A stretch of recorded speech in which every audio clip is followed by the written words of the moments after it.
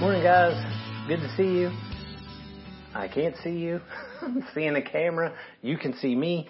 Look, one day we're going to be back face to face, and I cannot wait. So I'm looking forward to that day. I need to see you guys, man. I need eye contact. There's two eyeballs on this camera over here, but it's just not the same. They don't seem to appreciate anything I say. So, anyway, love to see you guys again soon. Do look forward to seeing you tonight. As several of you know, obviously we meet at 6:30 on Sunday nights. This is not church. This is me unpacking the Word right now. Salt River Community Church. We gather together on Sunday nights at 6:30. We would love for you to come, especially if you're in the East Valley of Arizona. We're in Tempe. You can hit us up online, social media, email, our website, however you want to do it, and we'll tell you how to find us and come hang out. It's just super chill. We just hang out, eat, talk, have a good time, and then spend some time in serious prayer, focused prayer, and then jump into the Word, into the same passage that we're fixing to unpack right now. So we'd love for you to come. Help us make disciples. That's what we do. That's who we are. Our whole identity as a church is in making disciples, being disciples who make disciples. So if you're a believer in Christ, guess what? That's your responsibility too. It's all of our responsibilities as believers in Christ to make disciples. So if that's you, we would love for you to come and hang out. If you don't know what that means, if you don't know what that entails or what that responsibility exactly looks like, then come and we will help you understand that for sure, I promise. So, in the meantime, or for the moment, we are jumping into a series we've been going through, been having a great time with it, and that's Is God Among Us? So, is God among us? Not is He one of us, is He among us? And today we're going to kind of focus on when the struggle is real. Is He among us when the struggle is real? The theme that we've been dealing with through this thing is from Revelation 21 verse 3 that says, "Behold, the dwelling place of God is with man. He will dwell with them and they'll be His people, and God Himself will be with them as their God." So let me read the text today. We're going to be in Genesis. We've been moving through and we're just following this thread. We'll go, not to cover every instance, obviously, in the Bible where God is among His people, but many of them. So we're going to work through. But today we're in Genesis still, so we're in chapter 32, and I'm going to look at verse 30 here. Let me just read it right quick. "So Jacob called the name of the place Peniel, saying, 'For I have seen God face to face, and yet my life has been delivered.'" Let me pray. Lord, I love you. Thank you for your word. Thank you for this text. It's so good, Lord. It's so encouraging to me. It means so much to me to see it, to read it, to understand it from your word. Lord, I pray that today that people would be moved by it just as you've moved me as I've read it. God, help us take what you show us in your word. Let it change us and let it be something we make known to others for your glory, because it's your word, not mine, not ours, yours. And we ask this in Christ's name. Amen. So, you ever been in a situation where you're thinking, God, how can this be? I mean, how is this possible? How can you allow this, God? Be honest with yourself a minute. You ever thought that? You ever felt that way? Maybe somebody you love is sick. Maybe terminally sick. Maybe they have cancer. Maybe something like that's going on. Maybe somebody you know who is very special to you died. Maybe it's somebody very young. And the word innocent pops out of your mouth. And God, how can you allow this to happen to this person?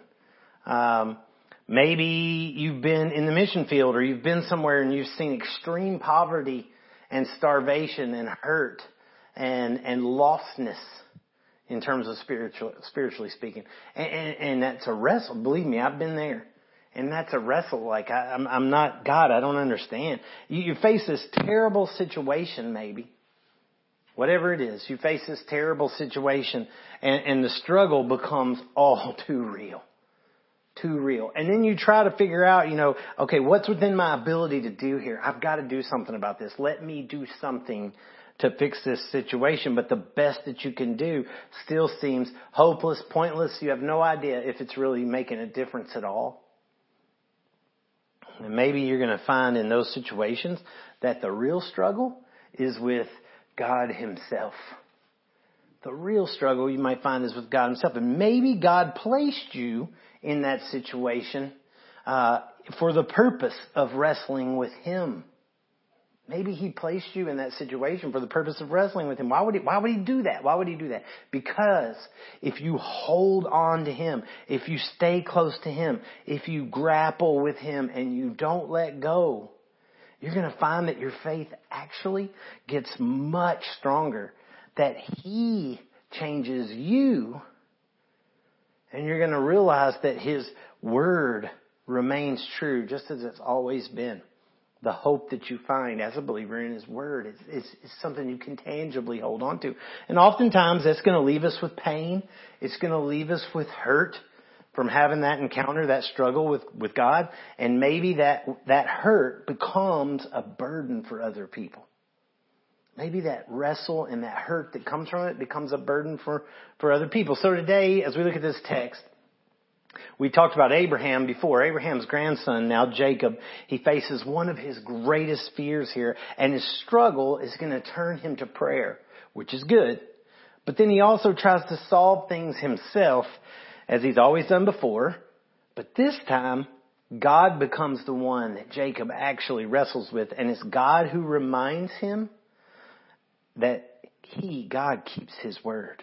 And God, can change everything. All right. And if we look to God, I can say the same thing. If we look to God when our struggles are real,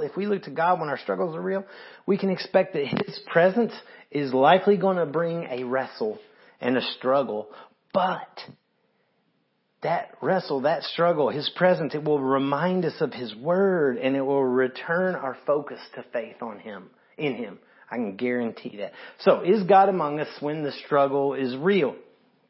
And there's a solid outline here. I always like outlines. It's just easier to follow and to remember. So there's a solid one here that's showing how we tend to approach a struggle and how God typically, well, I wouldn't say typical, but frequently this is how this works, how we approach a struggle and how God responds. So here's what it kind of looks like, and we'll walk through it in the text. But you have the struggle, then you have the prayer, then you have the plan, then you've got the visit from God, then you have the answer. Okay? So before we jump into that though, first the background here really quick. You have the promises of God to Abraham, which was, there were a few, but some of them were to have a child, to have a great nation come from him, to have the land that was promised to him, the land of Canaan. Well, these went to his son Isaac. Okay? And then from Isaac, they go to Jacob, but Jacob doesn't directly inherit them. In a sense, he steals them through deceit. But regardless of how he accesses that blessing from Isaac, his earthly father, any blessing from God is not something to be gained. No matter whether it's through deceit or honesty or anything, you don't gain that. Any blessing from God must be given, and it's not subject to your family history either. So the situation that Jacob runs into with God is a little different. So what had happened? Well, some of you may know the story. If you don't, you can read it in your own time. But Jacob is the younger brother of two twins. Jacob is the younger. And at the time of the blessing of the family here, the inheritance to be handed out, Esau, the older brother, should have received it because he's older. But instead, through deceit, Jacob goes in and deceives his father Isaac, claiming to be Esau. And Isaac is kind of old and going blind.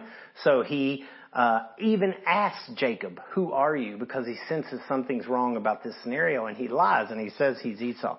Well, as a result of that, Esau is furious and plots to kill Jacob, his brother, when Isaac, his father, finally dies. Well, his mother, Rebecca, gets word of that. And she ends up sending Jacob away to save his life. All right, so skip forward about 20 years, and we come to where we are now. Both brothers now have grown up. Both brothers have families. Both brothers have servants, riches, animals, herds, all kinds of things. They're both huge. And now they are, in our text, about to meet again for the first time. Jacob is coming back home. All right. And along the way, Jacob sends messengers to find out what Esau's intentions are. So as he's returning, he knows he's going to have to deal with Esau. So he sends some messengers, and that's where we'll jump into the story. So the struggle here, which basically for him is fear of harm and death. Look here. This is the struggle. Verse 6, chapter 32. When the messengers returned to Jacob, saying, we came to your brother Esau, and he's coming to meet you. And there are 400 men with him. The implication there is that we went to see what he's up to, and as soon as he realized who we were, he mounted up his horses and decided to leave with 400 men to come to you. Implication, there's an army, and he's coming to get you. Not good news, right? So verse 7, then Jacob was greatly afraid and distressed. Yeah, I guess so. He's terrified. So he divided the people who were with him and the flocks and the herds and the camels into two camps, thinking if Esau comes to one camp and attacks it, then the camp that is left will escape. So he's facing the shadow of his past right here. Jacob is. He is facing the fear that he had basically run from for so long. And you can go back and read. Esau was in Dave language, a thug. He was a fighter. All right. He was a hunter. He was no joke. So he's been facing this. He's realizing that this darkness is really as dark as it feels right now. It's really every bit as scary as he was afraid it would be. The struggle has most definitely become real at this point. You ever been there? You ever been there when you think, how bad can it be? And then you test the waters and you realize it's exactly as bad as you thought it was. Or maybe it's worse. The dark is really every bit as dark as you were afraid it was going to be. That's where he's at, right? And his attempt here to divide the camp as a solution, that would foreshadow years ahead when Jacob, whose name changed to Israel, when his people, Israel, become a divided nation as well in the north and south. And that's another story, but this foreshadows that. So you have the struggle, the fear of harm and death here. And then you have the prayer. Basically, the prayer here is, God, remember your word and save me. Okay? Excuse me. Verse 9. And Jacob said, O God of my father and God of my father Abraham and God of my father Isaac, O Lord, that's the proper name, O Lord, who said to me, return to your country and your kindred that I may do you good. Basically, he's calling him God, oh God, oh God, oh Lord. We might say, Jesus, Jesus. You know, it's the same kind of thing. And he says, I'm not worthy of the least of all of the deeds of steadfast love. That word means grace. And all the faithfulness that you've shown to your servant for with only my staff across the Jordan and now become two camps. Man, what a great prayer he's going with so far. Lord, I don't deserve your grace. I left this place with nothing and now you've blessed me with so much. I deserve none of your grace, none of your faithfulness. And then he says, verse 11, please deliver me from the hand of my brother, from the hand of Esau, for I fear him. I'm terrified of him. What a statement. Lord, please deliver me from him. I'm terrified of him, that he may come and attack me. The mothers with the children. Basically, he's saying women and children too here, God. It's not just about me. Women and children too. Now he's starting to get a little sideways. He's almost attempting to pull God's heartstrings here. Well, if not for me, verse 12. But you said, what a great 3 words.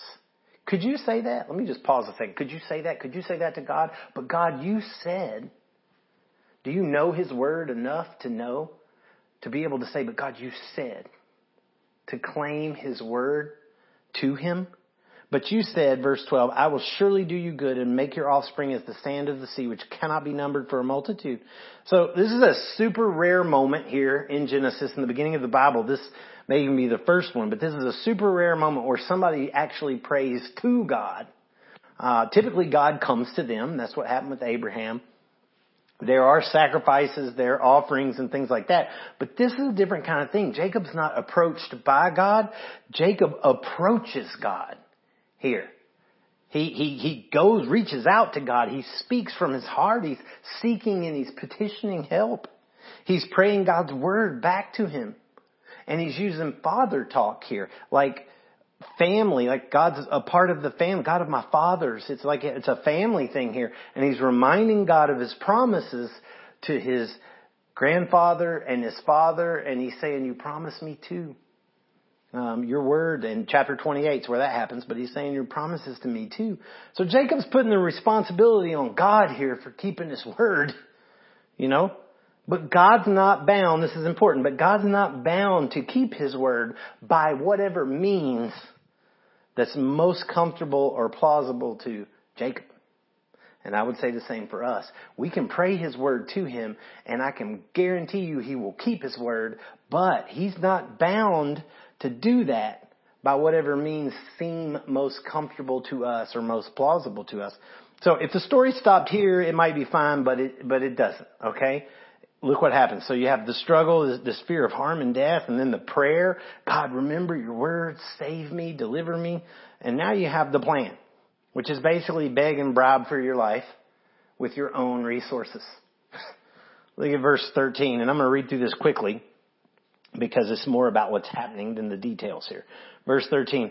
So he stayed there that night, and from what he had with him, he took a present for his brother Esau. So he's preparing a gift for his Esau. Well, what kind of gift? Is it a thing? No, it's a whole bunch of things. Look, verse 14, 200 female goats, 20 male goats, 200 ewes and 20 rams, 30 milking camels and their calves, 40 cows and 10 bulls, 20 female donkeys and 10 male donkeys.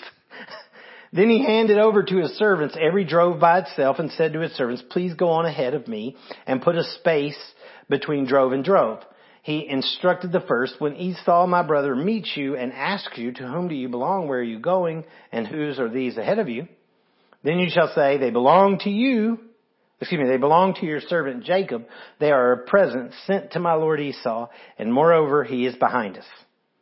He likewise instructed the second and the third and all who follow the droves. You shall say the same thing to Esau when you find him. And you shall say, moreover, your servant Jacob is behind us. This is a straight bribe. He's saying that line by line, Esau will approach and he'll see camels. Well, what are these? Oh, they're a gift to you. And then he'll see, goats. So what are these? Oh, they're a gift to you. So staged out, he continues to get handed gifts as he's approaching. Oh, and Jacob's coming. Oh, and Jacob's coming. Oh, and Jacob's coming. But bribe after bribe after bribe. For he thought, going back in the text here, I may appease him with the present that goes ahead of me. And afterward I shall see his face. Perhaps he will accept me. Perhaps he will accept me. So he's just hoping this will work. Verse 21. So the present passed on ahead of him, and he himself stayed the night in the camp. So he sends all that out towards Esau, and he stays put where he's at. All right. But Jacob was only in this position for one reason. Let's not forget that. Jacob was only actually in this position for one reason. And I didn't read it, but you can look back at it. He referenced it in his prayer. He prayed it back to God. But it's in Genesis 31, the previous chapter, verse 3. The Lord said to Jacob, return to the land of your fathers and your kindred, and I will be with you. Verse 11 picks up with, then the angel of God said to me, Jacob speaking, in a dream, Jacob, I said, here I am. So angel of God, remember this is a name for who God is. We reference angel of the Lord. This is angel of God, same character. Verse 13, look what he says, this angel of God. He says, I am God. I am the God of Bethel, where you anointed a pillar and made a vow to me. Now arise and go from this land and return to the land of your kindred. So he was physically there then, and he, in this vision, whatever that looks like, this vision, whether he imagined it or whether he saw it, something he saw or something he experienced supernaturally in a dream, either way, this happened. He's there because God told him to be there. All right? Now, look, it's easy to hate on Jacob for wavering in his faith a little bit here. All right? The struggle is real. The struggle is real. This is life and death. This is life and death. This is extreme vengeance. Extreme vengeance. It's been building for years and years. Hatred and hatred. And he has no idea if this hatred has reached its peak overboiled, where it's been years, decades of this hatred just building, and he has no idea what's happening except that God told him go home, which means running headlong straight into it. How often do we do the same thing? We pray and we say, God, please, you're going to have to handle this one. It's way too big for me. But I tell you what I'm going to do. God, you have to deliver me, but I tell you what I'm going to do. So in response to Jacob's prayer, maybe in light of his plan as well, we have the visit. Look at this. So you got this struggle, this fear of harm and death. You have the prayer, God, remember your word, save me. Then you have the plan, this beg and bribe for his life, using our own resources, the same thing we do. And then the visit. God's presence is surprising, though, and difficult. All right, God's presence here is surprising and difficult. Look at verse 22. The same night. So while the gifts are on their way, the same night, the bribe is on its way, the same night, he arose and he took his 2 wives, his 2 female servants, and his 11 children, and he crossed the ford of the Jabbok, which is a river, and he took them and set them across the stream and everything else that he had, and Jacob was left alone. So basically he takes them across to one side and then he stays where he's at and he's alone on the other side of the river. And a man wrestled with him until the breaking of day. Jacob got jumped. You know what I'm saying? It doesn't give you any more detail than that. It doesn't say where he came from. It doesn't say if they talked first. Jacob got jumped right here.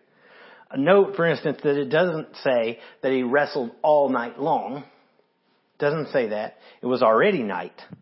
So it just says this occurred until the break of day. So it could have begun minutes before daybreak. It could have been all night. We don't know, but don't assume that it was all night. What we do know is that it ended just as daybreak was coming. So Jacob had been a wrestler since birth, though. You can go back and read this. He was pulling on his brother's heel coming out. His name even reflects that he strives to get ahead. Some say it means cheater. It's in there, but the idea is that he strives to get ahead. They named him that because he's pulling his brother's heel. He lived a life of wrestling to get ahead. That's kind of the idea. Look at verse 25, chapter 32. When the man saw that he did not prevail against Jacob, he touched his hip socket. And Jacob's hip was put out of joint as he wrestled with him. Note, this is not that Jacob was stronger than him and the guy couldn't beat him. That's not the case. It's just that Jacob wouldn't tap out. That's what it means. Like he would not tap out. Jacob would not let go. Jacob would not surrender. It's just like in the womb here, when he was wrestling, he wouldn't let go of his brother, wrestling in the womb for who's going to be firstborn. And when Esau comes out, he's holding his foot, still trying to get ahead. He wouldn't let go. And Jacob is impacted physically from this moment. He is impacted physically. He is in extreme pain. Imagine your hip popping out of socket. I cannot even imagine that kind of pain. So it hurt real bad. The struggle is real. He is changed permanently. He has a limp. Verse 31 says that. We'll get there, but he has a limp. All right. This is excruciating pain. This really happened. This struggle with so far it's a man, but I'm going to tell you it's God. You'll see that in the text. This struggle with God has now produced a limp. It is a real thing that occurred, physical pain. And still, look at verse 26. Then he said, God speaking, the man, quote unquote, let me go for the day has broken. But Jacob said, I will not let you go unless you bless me. Even with that hip popped out with a touch, he still won't let him go. Maybe Jacob's thinking that this is a man. Maybe he's thinking it's a prophet. I don't know. Maybe more. Either way, he believes this person's able to bless him somehow.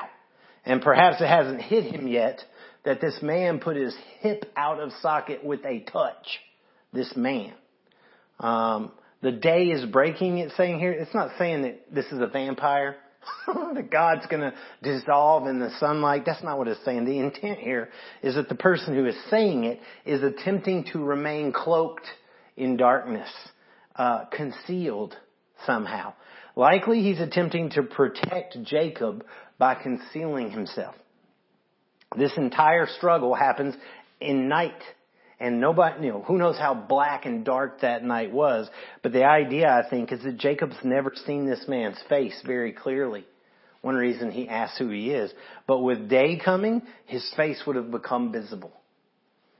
I give you just one verse. Exodus 33 verse 20. God said to Moses, "You cannot see my face, for man shall not see me and live." Could have been the scenario here with Jacob. You ever face a time with God kind of where you've expect an answer? You really expecting an answer from him? And what you get is just a frustrating battle with understanding what he's trying to do. You want a clear answer, but instead you get this wrestle with God. What is it that you're trying to do here? Because I'm just lost. I don't understand. And maybe you're wondering if you're actually talking to him or not. God, are you even listening to me? Are we even connected? Are you paying attention? If you're listening to me, why can't I see you clearly? Why can't I hear you clearly? And it might even make you angry. Could it be he may be actually protecting you from something? Even by remaining hidden himself? Now I know we want to see him so revealed. Moses did too, and God protected him by hiding him in a rock. There's a lot of other stories there, imagery and things, but I'm just saying, there's always this sense of God hiding us from complete revelation of himself.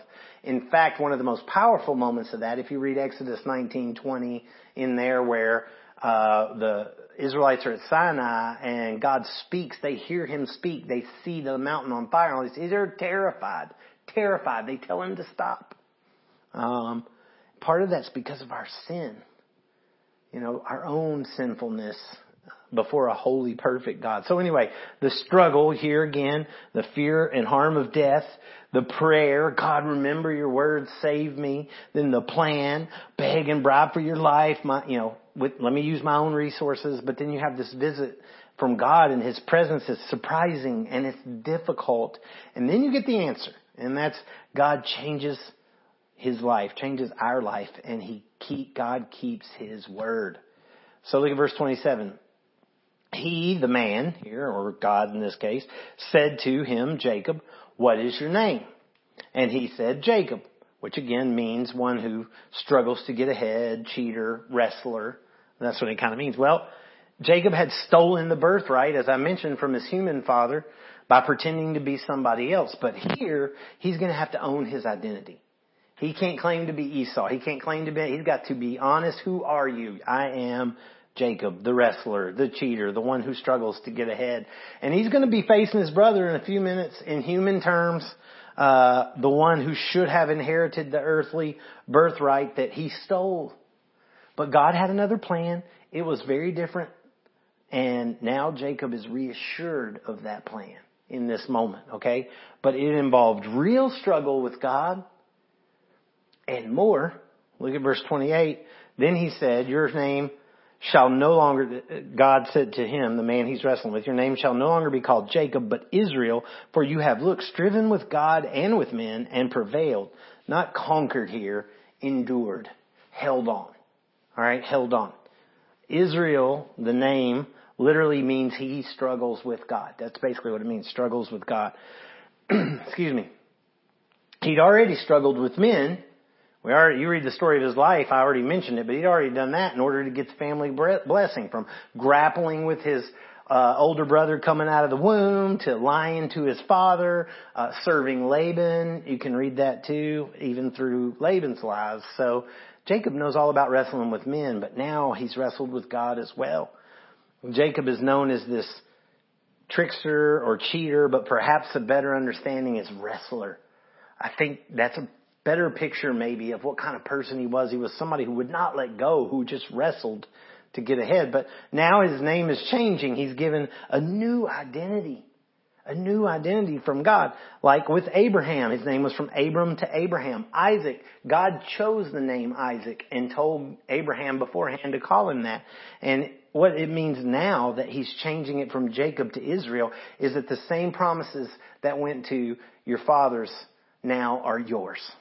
Now they are with you. And to be fair, Jacob wrestled his whole life here for something that his brother threw away over a bowl of soup. So for as much as we give shame to Jacob for, quote, cheating, Jacob wrestled for something he wanted so badly, whereas his brother, who had a right to it, was willing to throw it away over soup. Again, you can read the story. And maybe Jacob in this moment thinks he's wrestling with an angel even. He'd seen angels there before, chapter 32, verse 1. You can look at it. But now it's definitely clear this is no man. And changing his name here to striven with God. His entire identity has been changed. No angel can do that. Angels can't change your identity. Only God can do that. And this person says, because you've striven with God, because God's the one you were wrestling with. Verse 29, then Jacob, maybe it's hitting him all of a sudden, and Jacob says, wait a minute, please tell me your name. But look what he says. Why is it you ask my name? Translation, you know who I am. Don't ask, you know who I am. And there he blessed him. So Jacob called the name of the place Peniel, saying, for I have seen, which Peni means face, and El is God, so face of God. Saying, for I have seen God face to face, and yet my life has been delivered, which means he knew he should have died for being in God's presence like that. So upon realizing this was not just a man, not even just an angel, but God himself, the same one that came to his grandfather Abraham. It's not this big smile on his face. It's not this bragging rights that he has. Man, I wrestled with God or whatever. It's terror.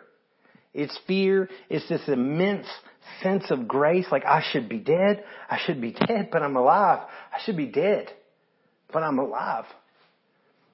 He had feared Esau, but now he fears God. He had feared Esau. Now he fears God. Hosea 12:3. has a little commentary on this. Hosea wrote, verse 3 says, in the womb, Jacob took his brother by the heel, and in his manhood he wrestled or strove with God. He wrestled or strove with the angel and prevailed. See, he's even using the word God and angel interchangeably here. The angel, not just an angel. He wept and he sought his favor. He met God at Bethel, and there God spoke, and it goes on. I love one commentary. One author wrote this. He says, we do not understand why God conceals himself when he could reveal himself. We do not understand why we must grope in the darkness to apprehend him, or why he leaps on us in the metaphorical darkness of our life. But he does. One might go through life without even suspecting his existence if he did not occasionally assault us in the darkness. Modern man says, I cannot see him. I cannot hold on to what I cannot see. But a person like Jacob says, I cannot see him, so I will not let go of him until I can. Dang, I love that. That's so good. I'm going to say it again. A modern man says, I cannot see him and I cannot hold on to what I can't see. But a person like Jacob says, I cannot see him, so I will not let go of him until I can. Ladies and gentlemen, that's called faith. Hebrews 11:1. Now faith is the assurance of things hoped for. In Jacob's case, a blessing, a promise. It already been made to him, God's word. And then Hebrews says, now faith is the assurance of things hoped for and the conviction of things not seen. What was not the conviction that he had of what was not seen is the person he was wrestling with was not just a man, was not just an angel. It was God. Verse 31, Genesis 32, let's finish it real quick. The sun rose upon him as he passed Penuel, limping because of his hip. The limp proves that this happened physically. It's not just a dream. It's not just a vision. It's not poetic metaphor here of something that happened only spiritual. It literally occurred in a very physical way. God was there. You know what I'm saying? And the sunrise here, it symbolizes the night of Jacob's exile. He's been run out of his home for 20 plus years. The night of that exile is over. He is now returning to his family. The sun is coming up. And that's pictured again in the exile of Israel, his children, years later when Moses would bring them back. Same kind of thing. Their exile's over. And ultimately it's a picture of our salvation too. That we are in an exile of darkness due to sin. All of us are. But when we wrestle with Christ, when we wrestle with the Lord, who are you? Are you who you say you are? I'm not letting go of you. I will not let go of you until you save me. Bless me. You know, that's the idea. The blessing of salvation comes because He jumps us. He comes after us. And when that happens and we cling to Him, He saves us. And yes, there are scars from that experience. I promise you. Yes, there is a limp. You're not the same. But it shows that that was a reality. It happened. It was not something you dreamed and maybe you'll wake up from or get smart about. It happened. It's not some ghostly feeling. It happened. Jesus is real. Jesus is alive. The grave is empty and our hope is real as well. Verse 32, last little piece here.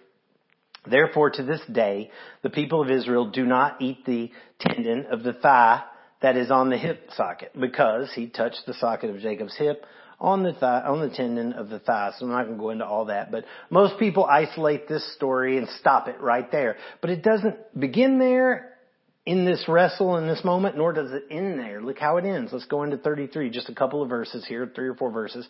Verse 1. And so there, that's why I say it's not over. Immediately after, sun comes up, it's rising, he starts to limp, and immediately after that, Jacob lifted up his eyes and looked, and behold, Esau was coming, and 400 men with him. So immediately after that, as he starts to walk, time has passed, and Esau is upon him. So he divided the children among Leah and Rachel and the 2 female servants, and he put the servants with their children in front, then Leah with her children, and Rachel and Joseph last of all. So he puts his most precious in the far back. This is his immediate family. And he himself went on before them. So he goes forward out front, but he puts his family in the back, and he puts the Rachel and Joseph in the far back. And then he bows himself to the ground 7 times as he's coming up to his brother.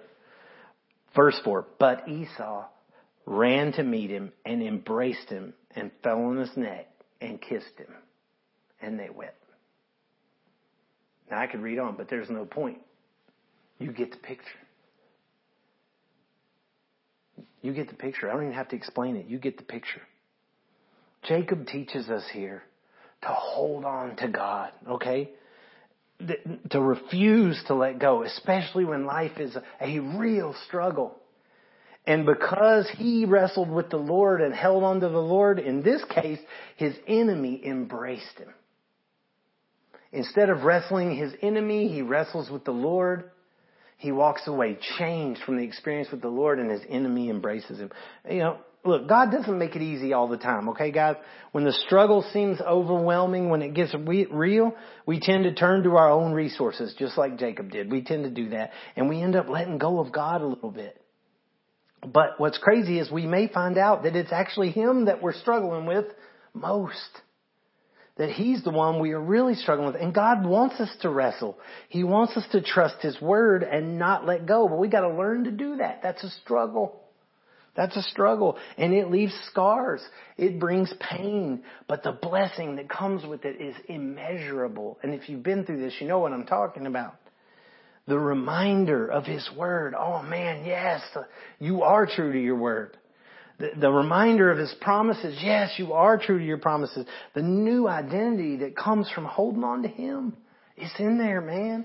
That's the beauty of what comes from that struggle with Him. So maybe, listen, maybe you've always done things on your own. Maybe you've never given your life to Christ. Maybe you've always done things on your own. Maybe you've run into something you can't handle. Maybe that's occurred. Before that struggle becomes too real, I'm telling you right now, you need to wrestle with the one that changes everything. His Word promises that whoever calls on the name of the Lord will be saved. It's in there. It's a promise. And I'm telling you, whoever calls on the name of the Lord will be saved. Is that struggle? Is that tough? Don't let go of it. Fight with it. Wrestle with it. Get in there. Read it. Look at it. Whoever calls, Romans chapter 10, whoever calls on the name of the Lord will be saved. If you confess with your mouth that Jesus is Lord, believe in your heart that God raised Him from the dead, you'll be saved. It's in there. Romans 10. Do it. Say it. Surrender. Don't let go, but surrender. Trust Him.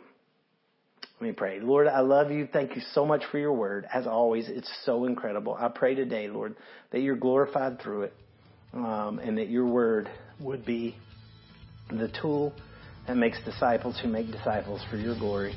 We ask these things in Christ's name. Amen.